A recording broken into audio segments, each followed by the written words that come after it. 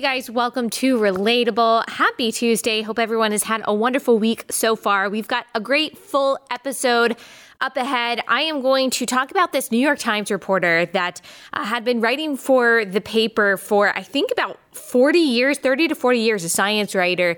The cancel mob has officially canceled him. He was fired from his job for repeating a racial slur in a particular context a couple years ago. We'll talk about the ever-changing standards of woke righteousness and why we as Christians get to get off that hamster wheel and look to real righteousness and the rest that we find in Christ. And so I'm going to talk about that story and then bring it back to the freedom that we have in the gospel. And then if I have time, it depends on how long all of that takes. I'm also going to talk to a professor from Cornell who has been, he created this website to chronicle or to call out, I guess, which universities in the United States are teaching critical race theory. So you can go to this website and you can click on a state and it will tell you which universities are teaching critical race theory, and then it'll tell you which courses or which programs they have been putting on that are promoting that kind of ideology, which is really interesting. So I want to talk to him about why he created it, but whether or not that podcast is going to, or that interview will be in today's episode or tomorrow's episode will just kind of depend on how long it takes me to get through the first part of this episode. Before we get into all of that, I got to clarify some things. So yesterday I was talking about how much I learned from the book Love Thy Body, and I said that it was a book written by Nancy Pelosi. It was not written by Nancy Pelosi. Now, all of you who have listened to me for a long time, or if you're part of my Women's Book Club with Ali Stuckey on Facebook, you know it was written by Nancy Pearcey, but their names are so similar, and we have to talk about Nancy Pelosi kind of frequently on this podcast that it just slipped out and I didn't even realize, and I guess no one realized on this side until one of you guys, until I listened to it, and then one of you guys reached out to me, because I almost couldn't tell if that's really what I said, but then a lot of you guys reached out to me and were like, you said Nancy Pelosi instead of Nancy Pearcey, and some of you got a kick out of that, but maybe some of you had no idea what I was talking about, and you really thought that I read a book about theology and our bodies and gender and sexuality written by Nancy Pelosi, and that I got a lot out of it. I think Nancy Pelosi should probably read Love Thy Body by Nancy Pearcey. There's a lot of good stuff in there about how Christians should approach things like abortion and sexuality and marriage and all of that good stuff. So Nancy Pearcey, not Nancy Pelosi. Another thing that I want to clarify or just maybe bring up is that I got a couple of angry messages, tweets, comments from people who were aghast that I said that I liked Tom Brady and that I liked some songs by The Weeknd.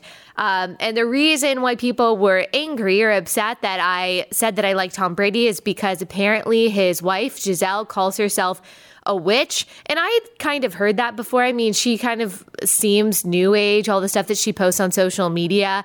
But I'm not saying that I think that he is like my moral exemplar, or that he's my pastor, or that I go to him for life advice, or that I am approving of every part of his life and his belief system.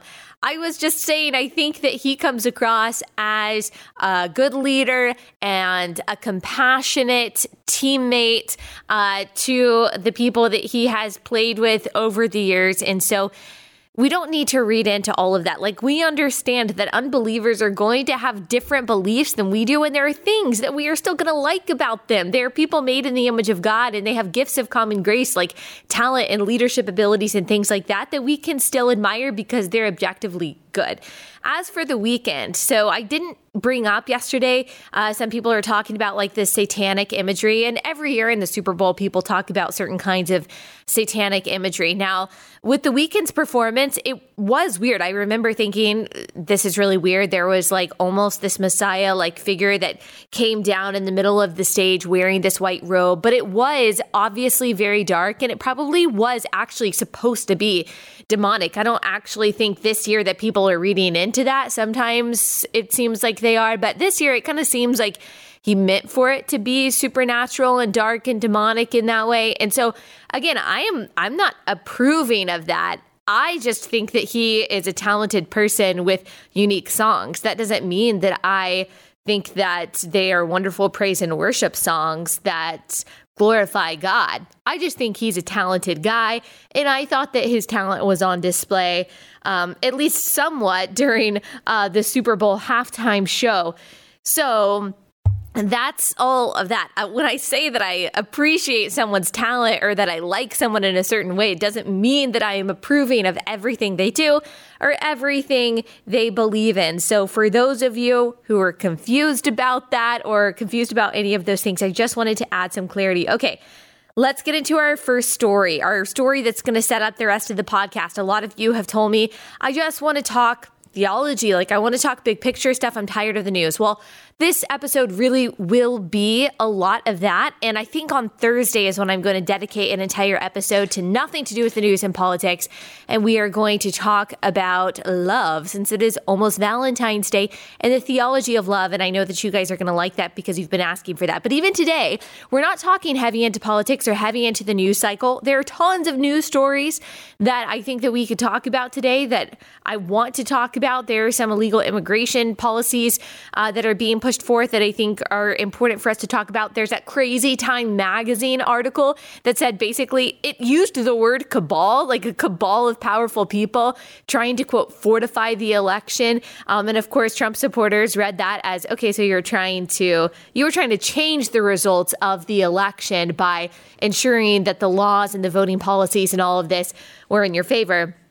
And so there's a lot to talk about, but I want to talk about this example of, I think, very arbitrarily applied rules when it comes to the cancel mob and the progressive powers that be, and what it means for us and what it means for our theology, and then how the gospel actually saves us from the exhaustion of that, because I think that this is fundamentally more important than a lot of those other news stories that I want to talk about at some point. So this story, a New York Times reporter got fired for saying the N-word a couple years ago. And I will tell you exactly what the context was, because, of course, that's a terrible, awful word that we would never approve of saying.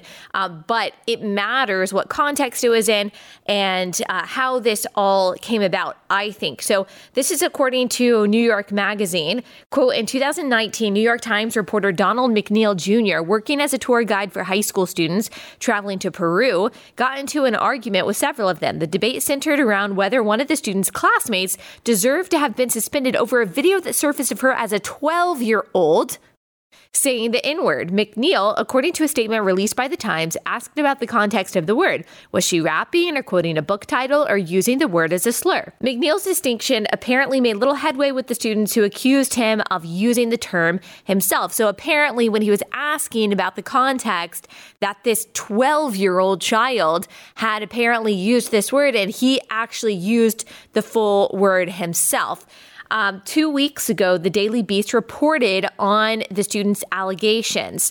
At first, Times editor Dean Baquette argued that McNeil's action was regrettable, but that he deserved another chance to learn from the mistake. But after 150 Times staffers wrote to express their outrage, McNeil resigned. In his first statement explaining his decision to retain McNeil, Baquette explained, "It did not appear to me that his intentions were hateful or malicious."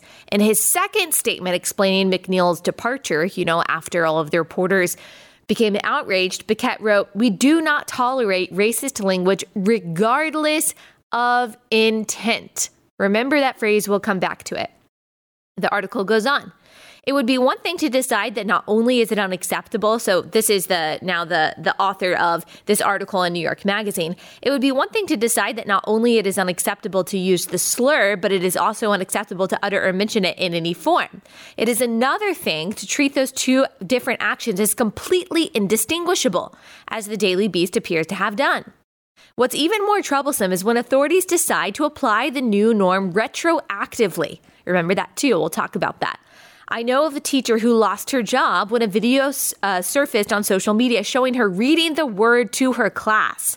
She was reading from a well-regarded book by a Black author about Jim Crow-era racism. The video was a decade old, and yet when it came out last summer, when student activists in the wake of the George Floyd murder were looking to bring change to their immediate surroundings, she became the proximate target. Last summer, after New York Times staffers claimed an op-ed by Tom Cotton put their lives in danger, you remember that?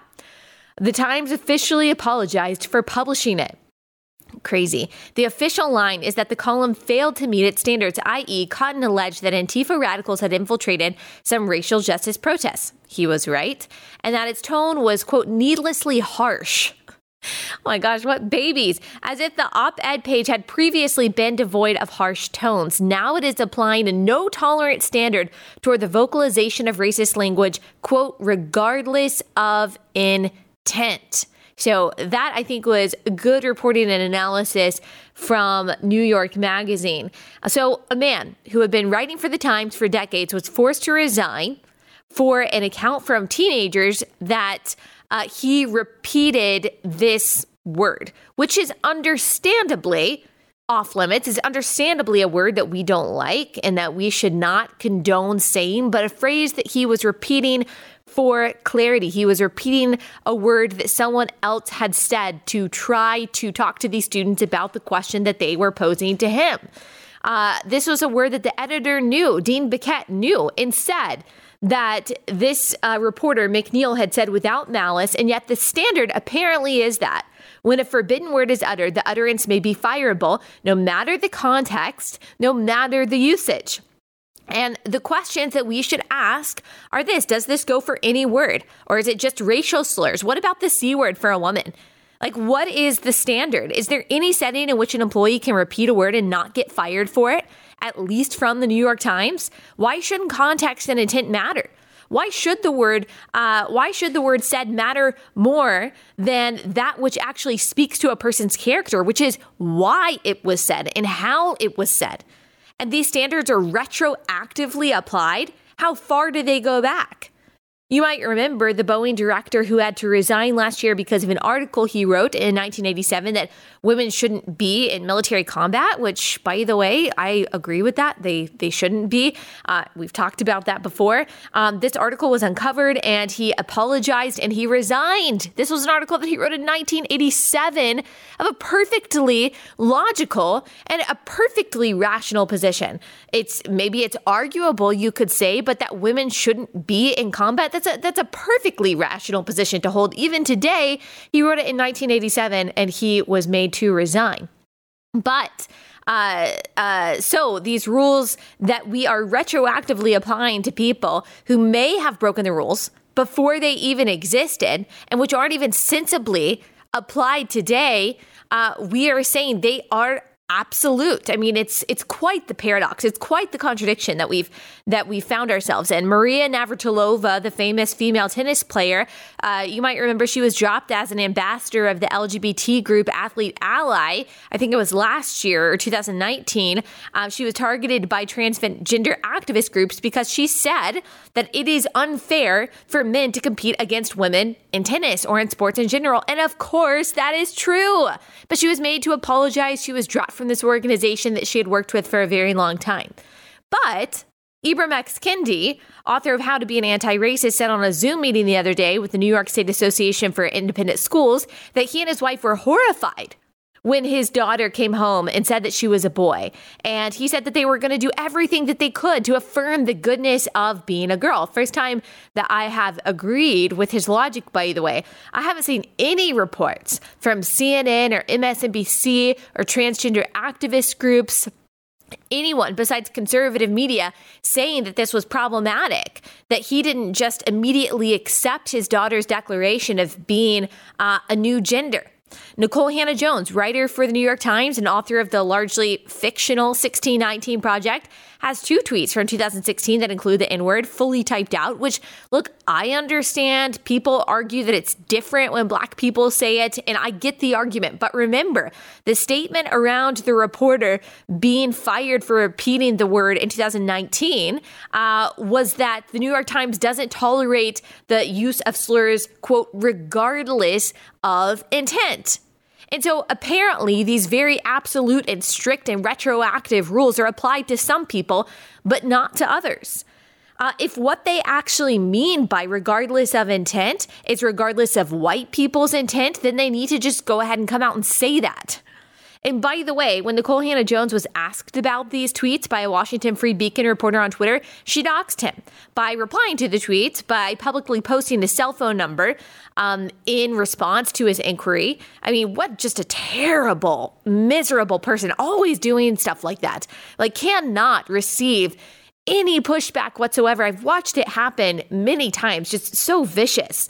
The point is, the rules are different for everyone. Like, they're very strict and they're very absolute, and yet they're changing constantly, and they apply to people differently based on who knows what. If you are, I guess, sufficiently woke, if you've done enough performative activism, or certainly if you're a woke person of color who has contributed to the anti-racism movement, then there are different rules for you, according to the progressive cancel mob, than for the white science reporter or the Boeing executive or the female tennis player, apparently. But if you don't fall into the right categories that the progressive cancel mob arbitrarily decides upon today, then no matter what you've done, no matter what kind of good, what kind of activism you have done in your life, you will be labeled a racist and you will be canceled, or a transphobe or a homophobe, whatever it is. It doesn't matter how kind you've been to people, how well you treat people or your employees, or what a good friend you are, what a nice neighbor you are, how awesome of a parent you are, how much time and energy and effort you've put into caring for the vulnerable in your community, or if you posted a black square and announced that you are going to commit to anti-racist inner work last summer on Instagram.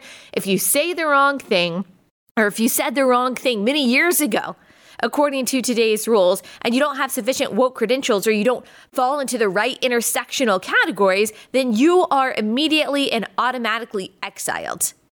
It didn't matter that Navratilova, as a lesbian, had been representing LGBT issues for decades. She said the wrong thing according to today's rules. It doesn't matter that Tom Brady has played with and befriended and mentored football players of all different skin colors for decades. He is still going to be accused, at least implicitly, by a player on the losing team that he called him some kind of unrepeatable slur, and all of leftist Twitter is going to believe that automatically because Brady doesn't hate Donald Trump enough and probably embodies white privilege. On the other hand, if you do have the right credentials, you can say almost anything and it's ignored. For example, if you're Joe Biden, you can say things like, quote, poor kids are just as smart and talented as white kids. Or that you don't want your kids to grow up in a school that's, quote, a racial jungle. Or that all gas station owners have Indian accents. Or saying, quote, you ain't black to black people who voted for Trump. Or eulogizing a former KKK grand wizard. You can do all of that if you're Joe Biden, and you're fine because you have power. You say the right things now, and you are going to be in a position to be able to direct money and influence to the causes that progressive activists like. So it's all well and good. This is all what happens when right and wrong is subjective, when they're based on the latest whim of the social justice mob rather than an innate grounding principle. This is a small group of loud people that directs corporate policy, that directs, unfortunately, the policies that are pushed by the Democratic Party, even sometimes the Republican Party, that are pushing particular curriculum, that are able to silence people on social media, get them doxxed, and get them fired because they hold the cultural reins. It doesn't indicate everyone on the left. It doesn't represent even, I think, the majority of the left or the majority of Democrats, certainly not the majority of the country, but they have been given power because they are told yes over and over again. When they want someone fired, that person gets fired. When they want a corporate policy changed or some kind of woke message displayed by a corporation, they get that. When they want the NFL to say or do something or donate money, then they get it. So just like toddlers, they are told over and over again, yes, that their temper tantrums are completely justified and they're going to work. And so what do? They pitch a fit over and over again. And they don't care who gets canceled or who gets fired in their wake. Now, look, I don't know that the reporter did the right thing by repeating the racial slur, even if it was just a reference. I wouldn't have. Like, we all know it's an ugly, terrible word with a long, ugly, terrible history that I would prefer no one use. But I also absolutely believe in fair, even impartial standards for everyone, in objective definitions of fireable and not fireable that are defined by principles, not by emotions, not by mob outrage. And I absolutely believe that intent and context matter. I believe that time matters, how long ago something was, how old you were, where your heart is, who you are now. All of these things should be factored in before making judgments and cancellations that tarnish people's reputations and in some cases ruin lives. The lack of objective standards, of ever-moving goalposts is exhausting, not just with this, but with everything. What is acceptable when it comes to stances on gender, on sexuality, the family, justice, race? It seems to be changing every day. But unless these changes that we see in culture are moving toward greater conformity to God and what his word says is good and right and true, then we as Christians do not need to worry about them because we don't abide by them, because God's goalposts do not move. Let me tell you some good news. Christians do not have to try to keep up with this madness because you can't, okay? I want you to take a deep breath and I want you to realize that you cannot keep up with the ever-changing standards, with the ever-moving goalposts of the progressive cancel mob. You will never say all of the right things. You will never do all of the right things. That inner work, that divesting of your privilege, the decolonizing and deconstructing of your faith, the listening and learning, the adopting the social justice language, the performative activism to try to fit in with the mainstream will never be enough. It'll never be enough. The religion of the woke is merciless. It is exhausting. It is always changing based on absolutely no grounded principle. Trying to avoid cancellation by saying and doing all of the right things to please the progressive powers that be is a hamster wheel that I am very glad to tell you, Christian, you can hop off of. We don't need the ever-changing standards of the world.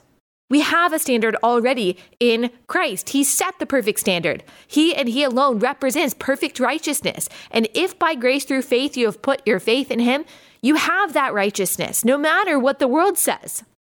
2 Corinthians 5:21, for our sake, he made him to be sin who knew no sin, so that in him we might become the righteousness of God. So in Christ, you and I, Christians, are the righteousness of God. Already, right now, not because of anything we've done, but because what he, by grace, did for us. You are made holy and acceptable before God because of what Jesus has done for you on the cross. And if you follow him, if he is the savior for your soul, if he is the Lord of your life, then you have already been made perfect and completely, eternally uncancelable. That is good news. That's really good news.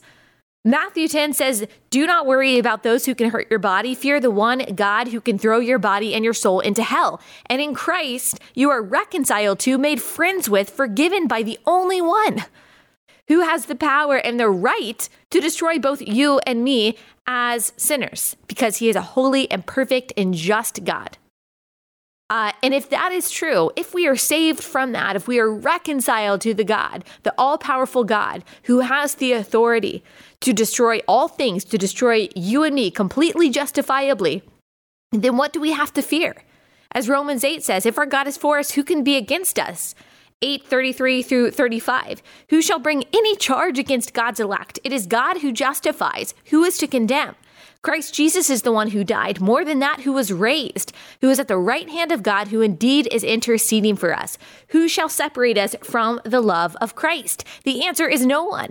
No one and nothing, no power, earthly or supernatural, can separate God from his children. And this is all important because the cancel mob doesn't just go after what is objectively right and wrong. Like, we know some words are wrong. We know some actions are wrong and are actually cancelable, not just according to the world standards, but according to God's standards. But when those two standards differ, when worldly standards and God's standards are not the same, when the worldly rules are constantly changing and arbitrarily applied, we don't have to worry about catching up with them. That is what I'm saying. And that is the relief that I'm offering in the gospel. God is the standard bearer. He is the rule maker.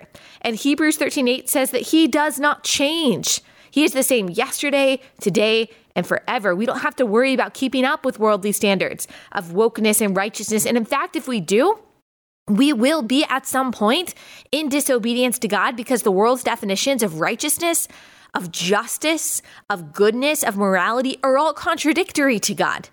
James 4:4 says, therefore, whoever wishes to be a friend of the world makes himself an enemy of God. We don't want to be an enemy of God. We don't need or want worldly definitions of right and wrong, correct, incorrect, just, unjust. We have Christ as our standard, and through the power of the Holy Spirit, we become more like him, more obedient to God, more conforming to God's standards of right and wrong, more truly biblically just, more truly biblically loving, more gentle, more gracious, more generous, kinder, more in love with truth, more hopeful, more joyful. Have you noticed how unhappy some of your friends are who are chasing the ever-changing standards of worldly wokeness? How hypercritical they are of themselves and others, how unable they are to enjoy life, constantly trying to evade cancellation by saying and doing all of the politically correct things, how hard it is sometimes for them to give grace to people, to give people the benefit of the doubt, all while accusing everyone else of lacking tolerance and nuance. Like how their definition of sin and sanctification have changed, how their definitions of justice and holiness now look nothing like the Bible's, even while co-opting some decontextualized biblical vocabulary, how hard they feel like they have to try to prove themselves worthy and good and tolerant and open and progressive and anti-racist. And at the end of the day, they're still unsure that they've done enough to prove to themselves and to other people that they're truly righteous. Have you noticed how exhausted they are? It's because it's a trap. Because in Christ, as Christians, we are already made righteous. The fear and the trembling that we feel toward the cancel mob should be morphed into a reverent fear directed toward the God of our souls. God has graciously told us what standards to reach, what examples to follow, what love looks like, what justice means. He has graciously revealed all of that to us in his word. There are no good ideas about morality to borrow from secular culture. A lost world has no power whatsoever to teach us about love or mercy or honesty or generosity, none. And you will be exhausted trying to learn and pass their tests, which are not fairly graded because they don't have a fair rubric. Let me read this long passage to you to remind you of what exactly the Christian is called to. I think that this is a good summary. Ephesians 4:17 through 32. You guys know I love Ephesians, quote Ephesians all the time. Quote, you must no longer walk as the Gentiles do in the futility of their minds. They are darkened in their understanding, alienated from the life of God because of the ignorance that is in them due to their hardness of heart. They have become callous and have given themselves up to sensuality, greedy to practice every kind of impurity. But that is not the way that you learned Christ. Assuming that you have heard about him and were taught in him as the truth is in Jesus, to put off your old self, which belongs to your former manner of life and is corrupt through deceitful desires, and to be renewed in the spirit of your minds, and to put on the new self created after the likeness of God in true righteousness and holiness. Therefore, having put away falsehood, let each one of you speak the truth with his neighbor, for we are members one of another.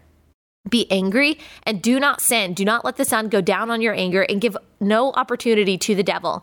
Let the thief no longer steal, but rather let him labor, doing honest work with his own hands so that he may have something to share with anyone in need. Let no corrupting talk come out of your mouths, but only such as is good for building up, as fits the occasion, that it may give grace to those who hear. And do not grieve the Holy Spirit of God, by whom you are sealed for the day of redemption.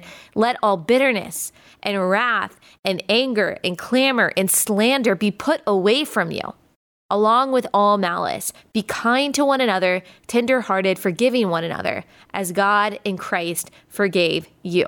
That is what God calls us to. That is what God empowers us to do. The world will tell you that it's hateful, that it's not enough, that it's wrong, that your definition of love is wrong, that you have to adopt and adapt to theirs. It will beckon you to follow its guidelines, to chase after its approval. Praise God that you get to say no to that.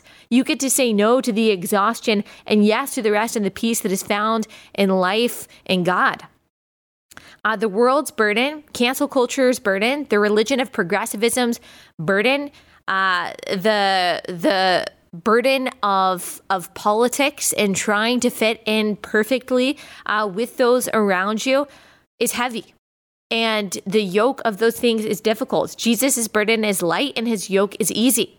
So you get to hop off the hamster wheel. You get to find peace in the fact that there is righteousness to be found in Christ and wisdom and power from the Holy Spirit that dwells in you when by grace through faith you believe in and follow Jesus. James 3:14-17, I think, is a perfect depiction, a perfect contrast of worldly wisdom and the ever-changing standards of the outrage mob with the wisdom of God and his saints. Quote, "But if you have bitter jealousy and selfish ambition in your hearts, do not boast and be false to the truth. This is not the wisdom that comes down from above, but is earthly, unspiritual, demonic. For where jealousy and selfish ambition exist, there will be disorder and every vile practice. But the wisdom from above is first pure, then peaceable, gentle, open to reason, full of mercy and good fruits, impartial and sincere." Open to reason and impartial and peaceable. How different from the rabid approach of the cancel mob. All right, I do have time to talk to this professor from Cornell about the project that he has developed, this website, and it really does tie into what we have been talking about, what we've been talking about with the arbitrary standards of the world. You guys know we've talked about critical theory and critical race theory a lot on this podcast. It's the perfect depiction of these subjective arbitrary standards based on ideas and based on a kind of partiality that is sinful. According to God, it is corrupt. It is historically inaccurate. There is no part of it that is redemptive. There is no part of it that accomplishes reconciliation. I want to read you this excerpt that's going to serve as our transition into the conversation that I'm about to have. And it is from Aereo magazine. And I just thought that it was a great representation of what critical race theory does and its consequences. And this article is titled "Utopian Dreams and Totalitarian Nightmares: The Coerced Morality of Critical Race Theory," and it is by Justine Waters. So she includes an extract from one Diversity Council's Cultural Competence Action Plan for Southlake, Texas. It was presented to the local school board for adoption in August 2020. It says this: "Note, microaggressions are defined as everyday verbal or nonverbal snubs or insults, whether intentional or unintentional."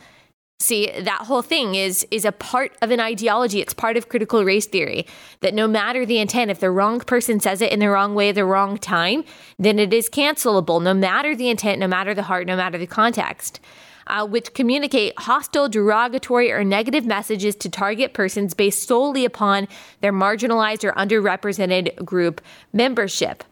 The article then analyzes this. Are all of us guilty until proven innocent for everything we don't do, as opposed to being innocent until proven guilty of actual harms we do cause?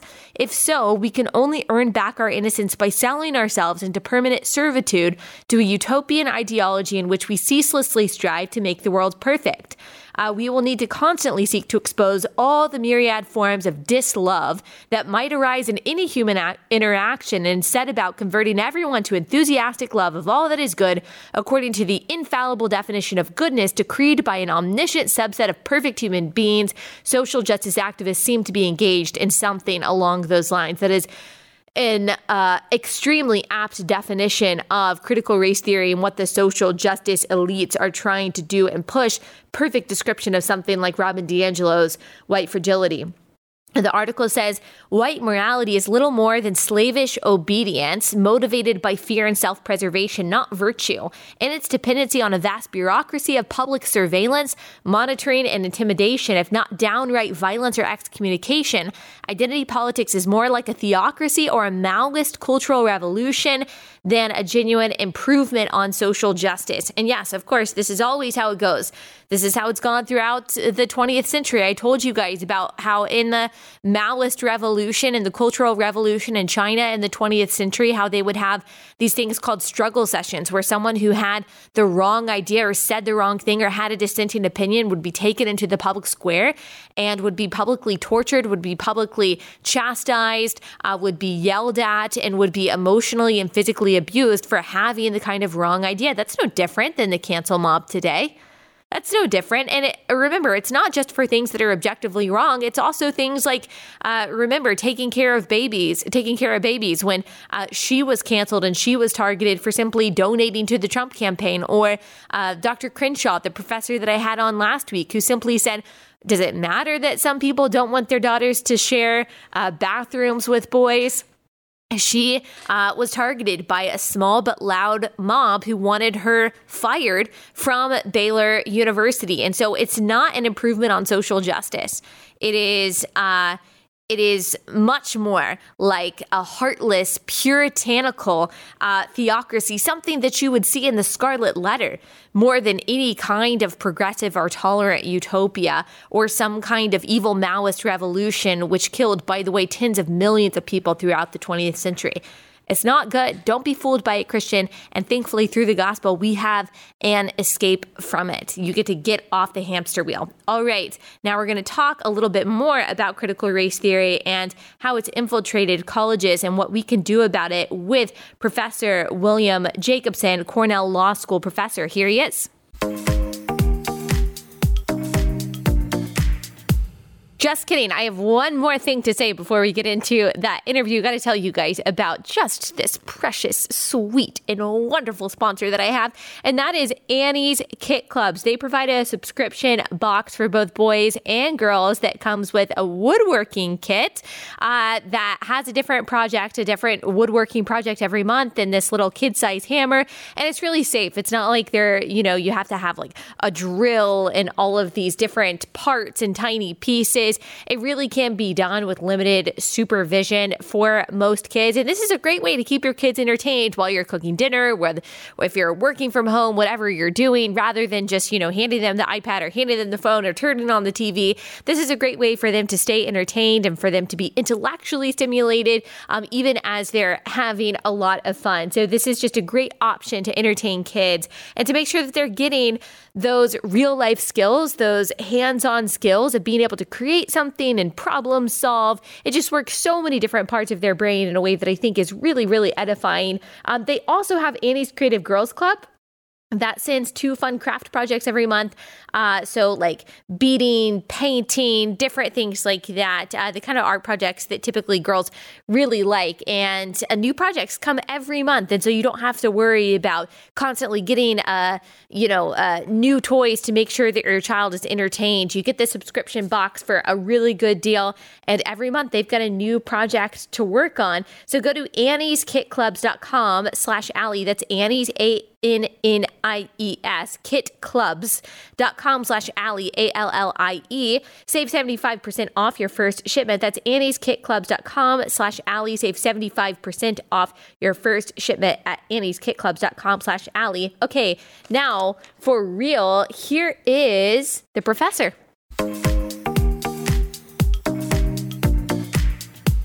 Professor Jacobson, thank you so much for joining me. You started this website, criticalrace.org. Can you tell us what it is and why you started it?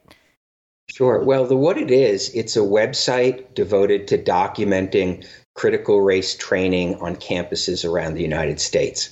And what it is we have a map of the United States. We have various school entries, and you can hover over the map and click on your state and click on your school and see what activities they have going on. Now, some of the activities you may like, some of the activities you may not like. It's actually a very neutral database. While we have our own views of critical race training, and we don't think it's helpful to education. Nonetheless, this is a resource that really anybody can use, and that's why what it is. Most of what we have on there are things the schools tell themselves, the schools tell their students.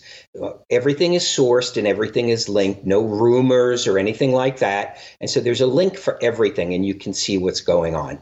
Now, this is not a list of schools to avoid. We don't take a view on any particular school. It's really a resource for parents and students so they know what they're getting themselves into if the student attends this college.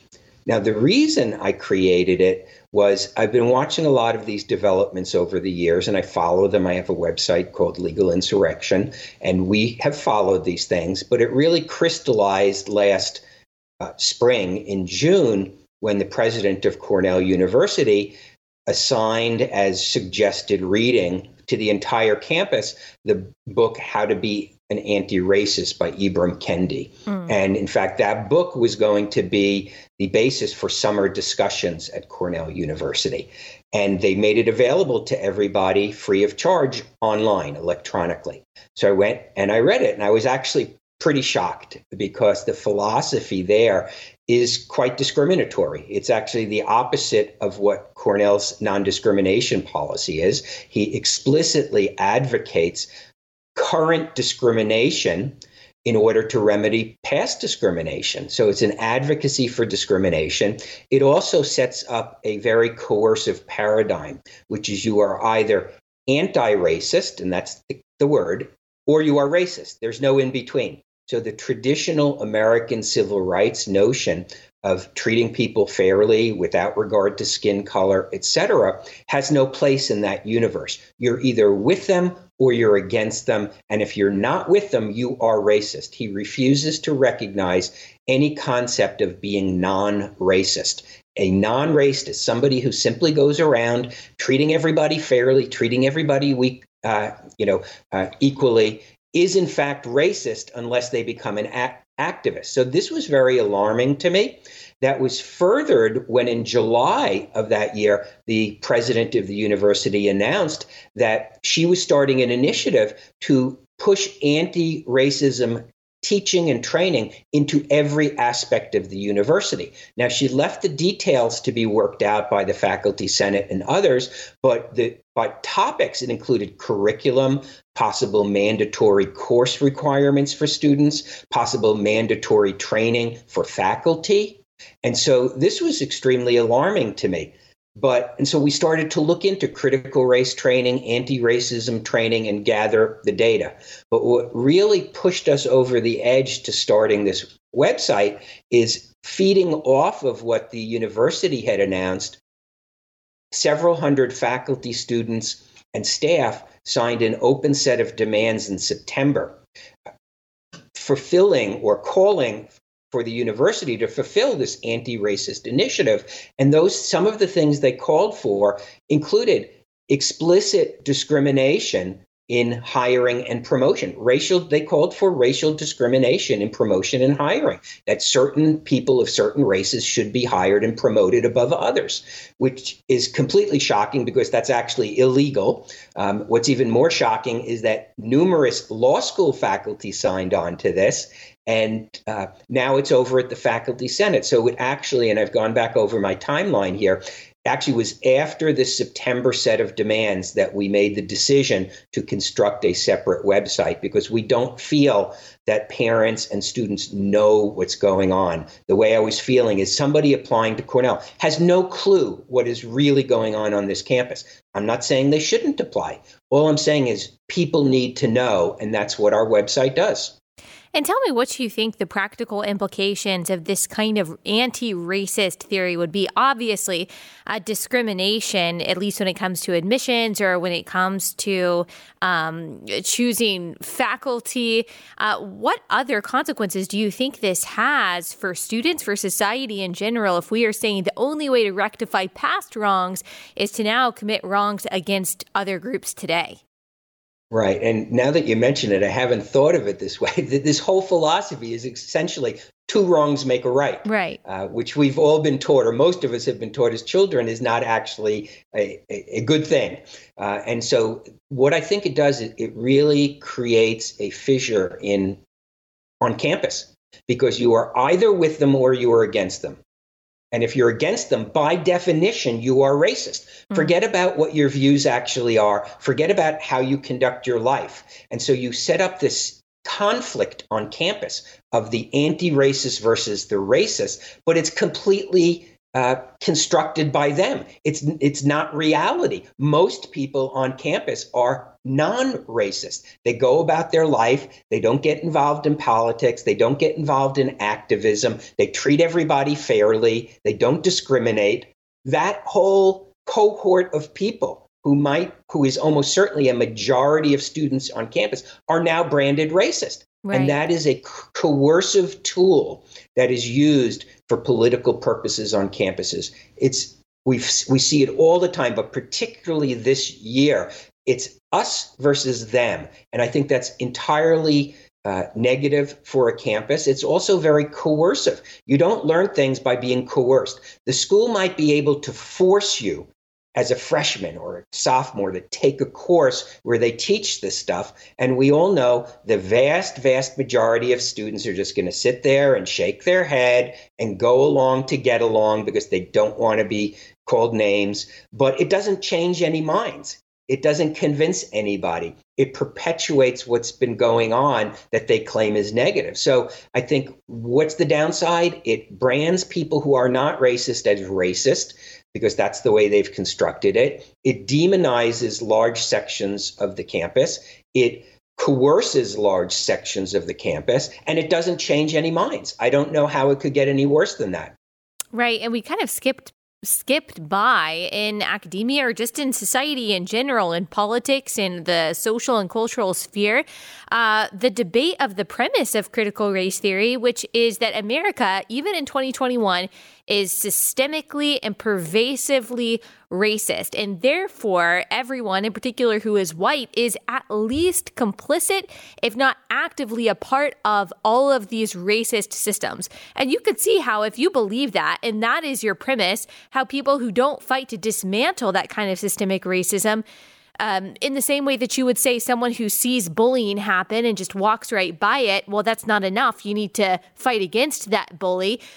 You could see how Ibram X. Kendi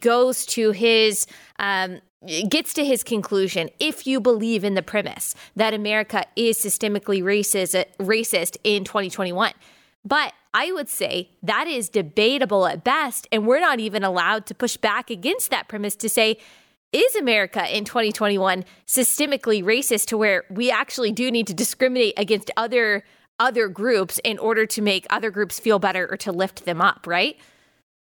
That's right. They set the parameters of the conversation. Right. And the parameter of the conversation is that we need to upend our society because it's systemically racist. Now, I don't accept that that's true. There may be inequalities. There are inequalities in many aspects of life. But systemically, we're actually anti-racist. We have laws, we have enforcement, we have bureaucracies. The law does not sanction racism. That is what a systemically racist society would be, where the law actually upholds racism, and it doesn't here. So it's not a systemically racist. That's not to say there aren't things that can be improved, but they have created this construct where everything needs to be torn down, and if you're standing in the way of that, you must be complicit in the system. And if you are supporting the system, they call you a white supremacist. Now, I'm old enough that when I grew up and people were called white supremacists, it was people who had explicitly racist views. Right. It was not people who simply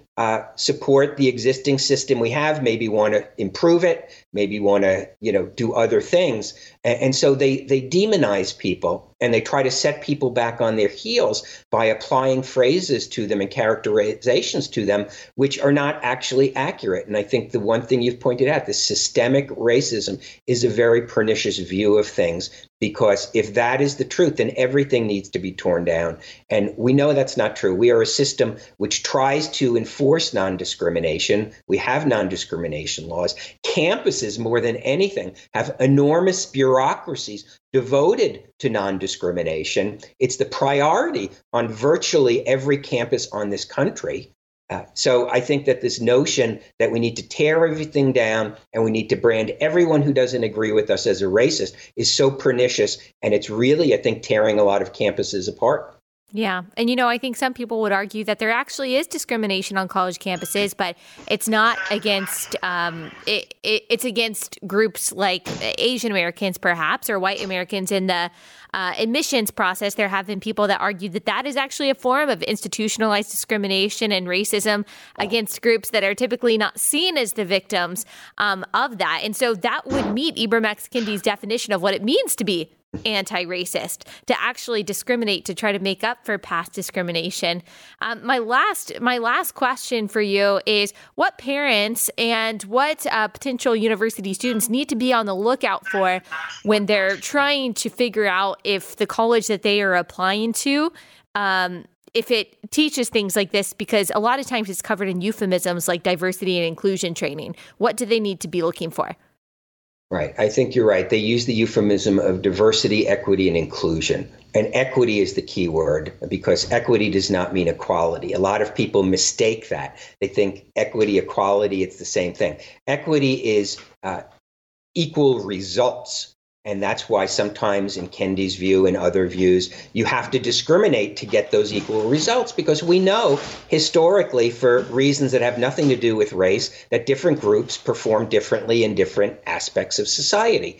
And that's a natural occurrence. It's not necessarily the result of racism. It's the result of a complicated set of factors. On campuses now, and there have been lawsuits against Harvard, there is a lawsuit against Harvard that I think is going to end up in the U.S. Supreme Court, challenging the affirmative action that Harvard has. And the people who were most discriminated against statistically were Asian Americans or people of Asian descent, who had to receive some enormous multiple higher on SAT scores and grades to be treated fairly, who had a 1/10 chance with the same grades and SAT scores of getting in. And that's really at the forefront. And that really shows the complexity of this issue, that there are systems in place now meant to address historic discrimination, which themselves may be discriminating. And the courts will have to decide that. But that is, I think, one of the conundrums here is, and we saw this out in California, where there was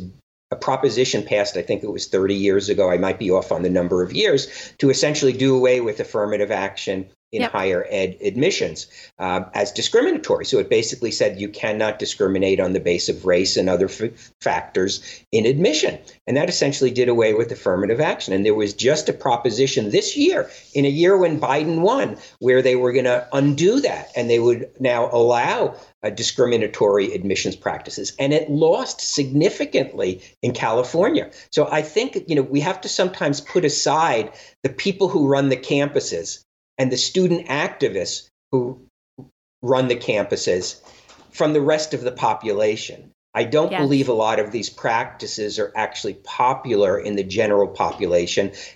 I don't believe they're popular among non-whites even, because I think most people in the country recognize that discrimination is a bad thing, no matter who it is against. And I don't think that a lot of other racial or ethnic minorities necessarily adopt these proposals, because they statistically have been the victims over the last several years. Yep, you're absolutely right. I think most people agree that meritocracy is fair. Most people agree in true equality, not this convoluted definition of equity. Most people agree that we shouldn't be discriminating against any group in pursuit of some kind of cosmic, intangible, anti-racist justice, or Ibram X. Kendi's definition of justice anyway. Thank you so much for what you do. Thank you for creating this website. Send anyone, anywhere that you want them to go to, your websites or to any work that you've written. Tell them how they can support you. Sure. The website that we just created is called criticalrace.org. My main website is legalinsurrection.com. That's legalinsurrection.com. That's a politics and law website, which deals with a lot of other issues. Or you can just Google my name and you'll find out plenty about me. Some good, some not so good. Well, thank you so much, Professor. Thanks for taking the time to talk to us. Great. Take care. All right, guys, hope you enjoyed that episode. I was just thinking as he was talking in that interview just how opposed that idea that Ibram X. Kendi and many critical race activists posit, how opposed it is to Christianity, that yes, it is enough to love God and love your neighbor. People who want to cast Jesus as this kind of social justice revolutionary who dismantled all of the systems that we don't like. It's just not what we read in God's word. It is enough to love God and to love your neighbor as yourself, no matter what they look like, no matter what their background is. Remember, God's definition of justice is both truthful and impartial. It doesn't discriminate against people based on what they look like or based on how much money they have, no matter their status. And so it is diametrically opposed to what we believe is good and right and true. Once again, I'm encouraging you, get off the hamster wheel of woke definitions of righteousness. They're ever changing. And quite frankly, according to God, they're not righteous, but we do have objective truth and standards in God's word. And hallelujah, praise God for that. All right, we will be back here tomorrow.